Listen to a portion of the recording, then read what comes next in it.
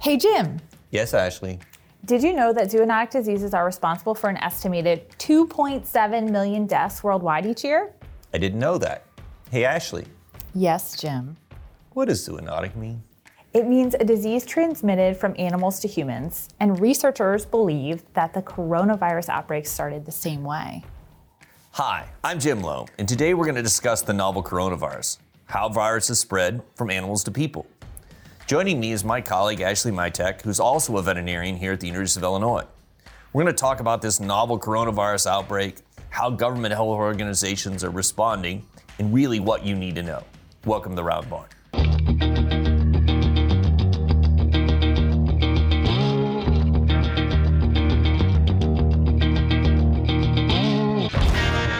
So Jim, can you talk to us a little bit about what is a zoonotic disease and how common are they? So Ashley, when we think about zoonotic diseases, we're really talking about diseases that cross between species and specifically cross from animals into humans. And they're actually quite common. And most of what we think are the major human pathogens probably started in animals. And that's just because there's a lot more animal species than there are one human species. So the most common ones we would think about are things like influenza. So influenza is zoonosis and what we call reverse zoonosis. And so it passes from humans to animals and back to humans in multiple species and between multiple species. So influenza is really interesting, and we know that's been around a long time, and we can think about not just zoonotic disease, but then what we call pandemic disease, where disease goes from animals to humans and then spreads very rapidly within humans. And that happened in 1918 with flu, and it happened in 2009 with flu. But the other big virus group that tends to transmit between species is really these coronaviruses. And so we've got this COVID-19, or what the fancy name is, right? So this is this novel coronavirus that's appeared in China. But you've heard us talk in the news, or heard the news talk about prior viruses that are coronaviruses. So the SARS outbreak, which was severe acute respiratory syndrome, and then this Middle East respiratory syndrome. And both of those were also coronaviruses, is maybe not that different than this current COVID outbreak. And so these things happen quite frequently. Most of the time we have zoonotic disease transmission, nothing happens. They're very normal kind of events that doesn't work very well in the human. It doesn't spread within humans. And so when we get excited about these things, it's that we didn't just have transmission from animal to human, we had sustained transmission within humans. And that's when everybody gets excited, and that's what's happened with this novel coronavirus. Is there something unique about the coronavirus in that can all viruses go from animal to human and human to animal and back and forth and have this zoonotic potential? Or is there something unique about coronaviruses that's making everybody get excited about the animal part of it? So most of viruses tend to be very species specific. So let's just think, you work with small animals a lot. So if we think about distemper in dogs, that virus only infects dogs. It won't even infect cats, and it doesn't transmit to humans because viruses have to infect a cell and then replicate inside that cell and then get out. They don't have their own mechanism to make themselves. And that's an important bit. And so viruses tend to be very species specific. We don't think about cross-species transmission. Why coronaviruses are interesting is that coronaviruses, and there's a huge number of coronaviruses infect tremendous number of species. And they're also, there's two types of genetic material, RNA and DNA. And RNA is single-stranded, and so it has a lot more mutation errors, and so it's more easy to adapt. And so coronaviruses are RNA viruses, just like flu's an RNA virus. And there happens to be flu that infects every species in the world that we know of. And so when you have a virus that infects lots of different species, then it's really likely to change. They're just more likely to be zoonotic. So, right, we have an African swine fever outbreak going on as well, and that's probably the biggest virus we know of. It's a DNA virus, this big chunk of genetic material. It's pretty hard for that to change, because if one bit changes, it's not likely to be very successful. But these little bitty viruses that have a lot of error in their replication all the time are more likely to transmit, particularly when they infect a lot of species. And so that's kind of what makes coronavirus an interesting bit, that there's coronaviruses that infect dogs and cats and pigs and in cattle, and those are all separate. And then there's this big reservoir of what we think in bats. And that's probably where this virus came from, although we don't know. But that's certainly where SARS came from. But there's coronaviruses that infect camels, and that's where the Middle Eastern, the MERS virus came from. So you've got a lot of species infected. They're mutated at a high rate so they can adapt. And so a little air in the replication might make them successful in humans and not in bats. And so, yeah, that's what makes coronavirus kind of special. One of the things they've talked about in the media is that this virus's potential to kill somebody and its ability to be, is the right word, very virulent. Virulent, yeah.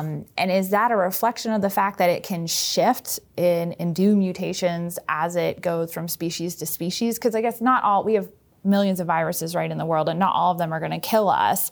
But it seems like this one is a little bit concerning because it does have a higher mortality rate. So I guess the fact that it can go to different animals make it more virulent in and of itself. So there's two things when we think about zoonosis that scares people when it becomes what we would call host adapted, right? It can now replicate in a new species. One of those is there's no background immunity. So when we think about infectious disease, right, we're always thinking about the contact between infecteds and susceptibles and then what part of the population is resistant. So there's only those three bits in any population. Infected things and susceptible things that could be infected are those that have been infected and are now resistant. So when you have a novel disease introduced or a novel agent introduced, pathogen introduced, there's no resistant population. So everybody's susceptible. So that makes it move fairly quickly. And then the other thing that becomes a challenge is, right, like if it can cross and it becomes host adapted enough to move from one species to another, they tend to be more aggressive. They replicate. So when we think about viruses that are more severe, more lethal, they replicate very quickly. So they kill more cells, they infect and kill more cells. So the basic mechanism of a virus is it infects a cell, replicates inside the cell, and then kills the cell to release itself. And that's kind of the basic mechanism of pathology. And so the viruses that are, hey, it's new, it can spread rapidly, and the only way it does that is to kill a lot of cells. So you tend to see those things to be more virulent, at least initially. And then they tend, as they get more adapted to human beings, they tend to resolve their level of virulence down to something that's more sustainable. So I think when these things cross, we think about them tend to be very virulent. Now, what I find interesting about this COVID-19 is that it's actually not very virulent. So the case fatality rate, so those that die of those that are infected, is somewhere in the 1% range outside of China. That's the most recent estimate. So maybe it's a little higher, a little lower, but the point is it's quite low. In flu is like 0.002 or something. So it's 0.2% or 0.02%. But flu's been around for a long time, and flu infects a lot of people. And so, right, it's higher than flu, but it's not like if you get coronavirus, you're going to die. I mean, 1% of the people are going to die.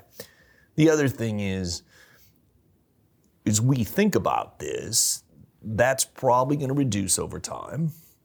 And if we look at compared to SARS, the case fatality rate, I think, was something like, don't quote me, but 10% or something, right? So it was a lot higher. So, if you got infected, you were relatively likely to die. But that virus didn't transmit very well. It died out fairly quickly. So I think why everybody's scared about this one is, yes, there's some deaths. And those aren't to be taken lightly, but we're in the 1,000 deaths range at this point. Relative to the total number of cases, it's quite low.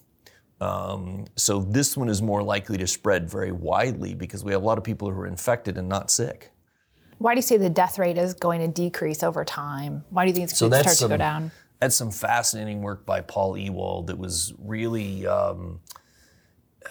looking at dysentery in people. And so they worked out this hypothesis, which they've, it's always tough to prove that it's true, but they worked down, there's certainly strong evidence that it is, that when a pathogen is really, really virulent, virulence means that it's consuming host resources very quickly.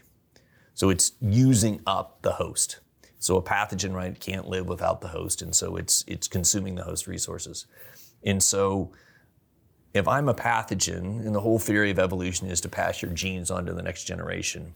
So if I'm a pathogen or I'm a bacteria, I'm a virus, that means I don't have to pass them just to the next generation, I have to pass them to the next host. So if I'm going to consume host resources, i.e. have high virulence very quickly and disable my host, I have to have a high rate of spread. Conversely, if I consume my host resources very slowly, i.e. I'm infectious for a long time, the host is, and potential to spread is longer, then I don't have to spread as quickly. So there's been some strategies saying, we can reduce the severity of disease, and they did that with dysentery by saying, listen, let's just block water, contaminated water. And so dysentery went from high virulence to low virulence because it couldn't kill people quickly and be transmitted in water. And so that generally works with all of these pathogens is we have pathogens which are lower virulence, they shed longer, and they're more likely to be transmitted.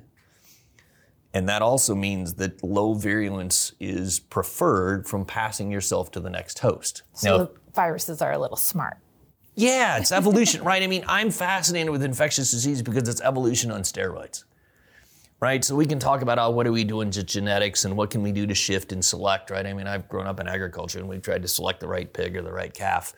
But that's over, even a pig is over a year generation interval, and humans are on a 20-year generation interval, right? And so thinking about how do we change things, a virus is on an hours generation interval. A bacteria is on hours. And so they change generations very quickly. And so you can shift evolution either for or against what you need. And so if you look at the efforts that the public health community has made with this virus, what they're really trying to do is stop transmission.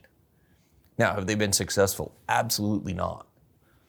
Because we've continued to cases, right? I mean, we've got cases in Europe and we've got cases in Iran and blah, blah, blah, blah, blah. But what they have done is slow the transmission, which is therefore selecting the viral population for actually lower virulence organisms, if you follow Ewald's hypothesis. And so the strategy hasn't stopped it, hasn't made it go away, but it's selecting for these what are probably non-apparent infections. It's becoming the common cold, and that's great, as opposed to some superbug that's going to kill us. So on that note, with containing the virus, we typically have seen situations in the past where one of the things that the public health community and medical community resort to is creating a vaccine. And can you talk a little bit about if you think there's a vaccine in the future for this and other strategies to contain the virus? So that gets back to this SIR triangle, right? So the population is susceptible, infected, or resistant. And so one of the core tools of infectious disease has been vaccines. So I can increase the number of resistant in the population, those that aren't eligible to be infected, which means if I just think about it, if I've got a percentage that's infected, and you've got 90% resistant and 10% infected, the probability of an infected person bumping or an infected animal bumping into a susceptible one is 1 out of 10. And if it's the other way around, if it's only 10% resistant and 90% susceptible, it's 9 out of 10 I'm going to bump. So I would have transmission. So the idea of vaccines is how do I shift the population to being more resistant? So will we have a vaccine for this? Absolutely. Will it work is another question. Okay, how quickly do you think how quickly can you recognize a virus and then give it to somebody who can make a vaccine and they make a vaccine that has a reasonable chance of working? I mean, best case scenario is 18 months. Realistically, it's probably 3 to 5 years. And there's a couple of reasons. One, coronaviruses are, as we talked about, they're itty-bitty viruses and they mutate. So there'll be a fair amount of genetic variation. So I have to get the right virus or the right viruses in the vaccine to get the right immunity. So as you said, viruses are smart. So if I build immunity to virus 1 or type strain 1, and strain 2's there, strain 2 will emerge when there's more resistance to strain 1. So we'll have to work out the bits of which strains do we need, and that's the challenge with flu vaccine. You hear them talk about, flu vaccine didn't work very well this year because they picked the wrong strains because there's lots of strains of the virus. The same will be true with these coronaviruses. And so they'll have to get the right strain and kind of sort out what they're going to do. It's not as complicated as flu, but there'll be a fair amount of work on that. And then the bigger bit is, right, the first rule of medicine is do no harm, whether that's human medicine or animal medicine. And so just a lot of safety testing is required because you don't want to put a vaccine out there that actually hurts people. And they'll be killed, so it won't make people sick. But, we don't know what happens when you put it with an adjuvant and mean, there are a lot of smart people that are working on this, and they're working very hard, and they have some very good estimates, and that's way out of my league about, I don't do vaccine development. So they'll know what's going on, but it still doesn't mean that I don't have to do all the safety steps, et cetera, et cetera. And then once I get the safety testing done, then I have to go do the efficacy testing. And so it's just not a fast process, and we don't want it to be a fast process. Sure. We don't want to screw it up. And so, yeah, we'll have a vaccine. I don't know when we'll have it. So in the media, they've talked a lot about pandemics and endemics. Can you talk a little bit about if this new coronavirus is going to reach those levels and what those terms mean? Those are big, fancy science words that I'm not sure any of us really know what they mean. But the definition of a pandemic is defined by the World Health Organization, who are the people who do this, is sustained transmission on multiple continents. They don't believe we're at pandemic. They don't believe it's met the criteria yet, and so we'll let them make that call because that's their job. Is there transmission on multiple continents? Absolutely. But it's not huge. It's not really transmitting broadly. I mean, there's an outbreak. There's a cluster in Italy right now, and there's a cluster in Iran, and there's probably some other clusters that are going to happen in Spain based upon some travel to Italy, and we've seen cases now in Brazil, and there's maybe some reports of some transmission that's not associated with travel in China, so in the US. But so certainly, yeah, there's a lot of transmission going on, but pandemic is a word that obviously has a lot of connotations in the media that would say this is awful and terrible. Is it transmitting everywhere? Yes. The other word you used is endemic, which means that disease is here and it's not going away. There's sustained transmission of that. I think there's every evidence today that that's what's happened. It's become endemic. It's going to be endemic. We're not going to stomp this out. But as we chatted about a little earlier, right, the heroic efforts that have really been undertaken by health authorities with quarantine and some of that stuff sounded not very good in the media, right? Like we've locked up cruise ships and yada, yada, yada. But those things that have gone on in China and then really their efforts to try to contain that and then what's happened in these other outbreak centers, I think everybody up front knew that stomping it out was going to be really hard. It's really hard to control the disease when there's 3, 4, 5 million people in one spot, animals, whatever it is, right? You get that many things that could be infected in one spot. That controlling that or stomping it out is almost impossible. But forcing it to be endemic and not epidemic or pandemic. So epidemic means it's spreading very rapidly, and this is clearly epidemic, and pandemic, means that it's broader than that. But forcing it to endemic instead of really pandemic is their goal, I think, in this. And I think those efforts are largely been successful. I mean, we've got transmission, but the transmission generally is mild, and the vast majority of people infected probably don't even have signs. And so we've reported several tens of thousands of cases now. That's probably a gross underestimate of the number of infected people, because we now have people who are infected and don't have clinical signs at all. They test positive, but they're not clinically diseased. So the host isn't sick. The person isn't sick. And so we know the number of infections is grossly underestimated. And so that's good, because that's right. We're turning this into the common cold. And if that's what happens, that's okay. That's not a crisis. Jim, it's really interesting that you mentioned that somebody can be exposed to the virus and test essentially positive for it, or we can detect in their bloodstream that they were exposed to it, but yet they may not be sick from it, or they may not be clinical for the virus just yet. So can you talk about what exactly is going on in that time period and what that means? Oh, now you get me on some long-term rant, because this is a long-term passion what I have. Okay. But it's a really critical point. So when we think about infectious disease, we mean disease in the host, and in this case, the person. I tend to think about animals, but in this case, the person. And so what that really means is that a pathogen is infected the host, and then the host responded to that and probably couldn't control the infection. That's when we get disease. So we can have infection without disease. And that's a really important bit to understand when we think about that. So as medical people, right, we tend to see things that are sick, but you can be sick and infected, or you can be infected and not be sick. And so you could also be sick and not infected, right, because it could be something else. And so when we think about that, it's really if the the person sees the COVID-19 and their immune system says, I got this, and they clear it, they can be infected and never have disease. And that's actually what happens every day of the week. Can those people still spread it? Absolutely. They're infectious, but not diseased. And we do that with a common cold. So, right, at our house now, my wife is sick, has the cold, and I probably had a runny nose for 24 hours. So now I'm going to get it because I'm sitting next to you. No, I mean, I'm perfectly healthy. I'm not shedding because I cleared it up, right? And so we think about that all the time, right? You've got little kids, right? They may get sick and you don't get sick.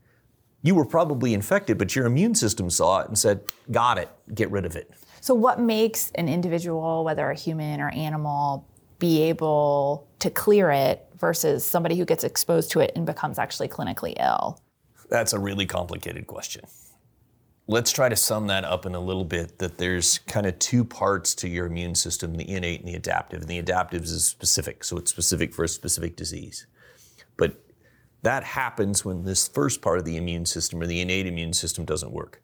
So every day we are exposed to billions of bacteria and viruses, like just walking around. Every time we breathe air in, there's bacteria and viruses that we inhale.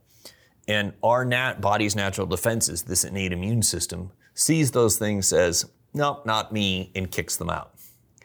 And so, right, growing up, your mom probably told you, don't go outside without a hat on your head when it's cold, right? Or bundle up when it's cold. Well, that's because they're saying, if you're stressed, if you're cold stressed, that innate immune response doesn't work as well. And so if you're a little bit stressed today, and you get exposed to the virus, whether that's cold stress or emotional stress, or you're just tired, you didn't sleep enough, that innate immune system may not work as well. And now, bingo, bango, bongo, that exposure causes you to get sick, get diseased.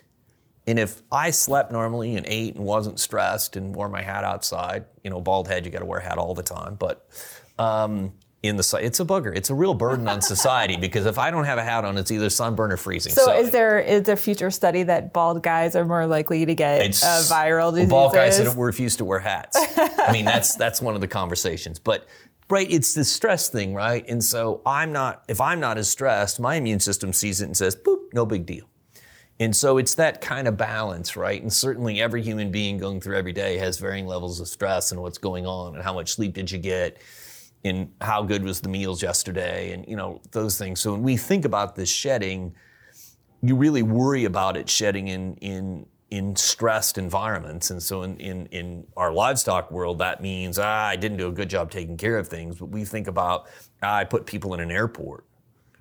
Well, I don't care what you say. There's contact in an airport, but there's also some stress. Like I'm getting put on this plane, and all this stuff goes on, and that also lowers my stress, or that lowers my immune response. So why you get infected or don't get infected is a really complicated answer, but the easiest way to say is if I do things that lower my innate immunity, which fluctuates minute by minute throughout the day, then I'm more likely to get infected. That's really interesting. Well, thanks for joining us. Well, and thanks for joining us, Ashley. We should do this again. This has been a lot of fun. And thank you for joining us. We hope you've enjoyed listening to The Round Barn, and we'd love to hear from you. Find us on Twitter. Our handle is @TheRoundBarn1, or you can email us at theroundbarn@vetmed.illinois.edu.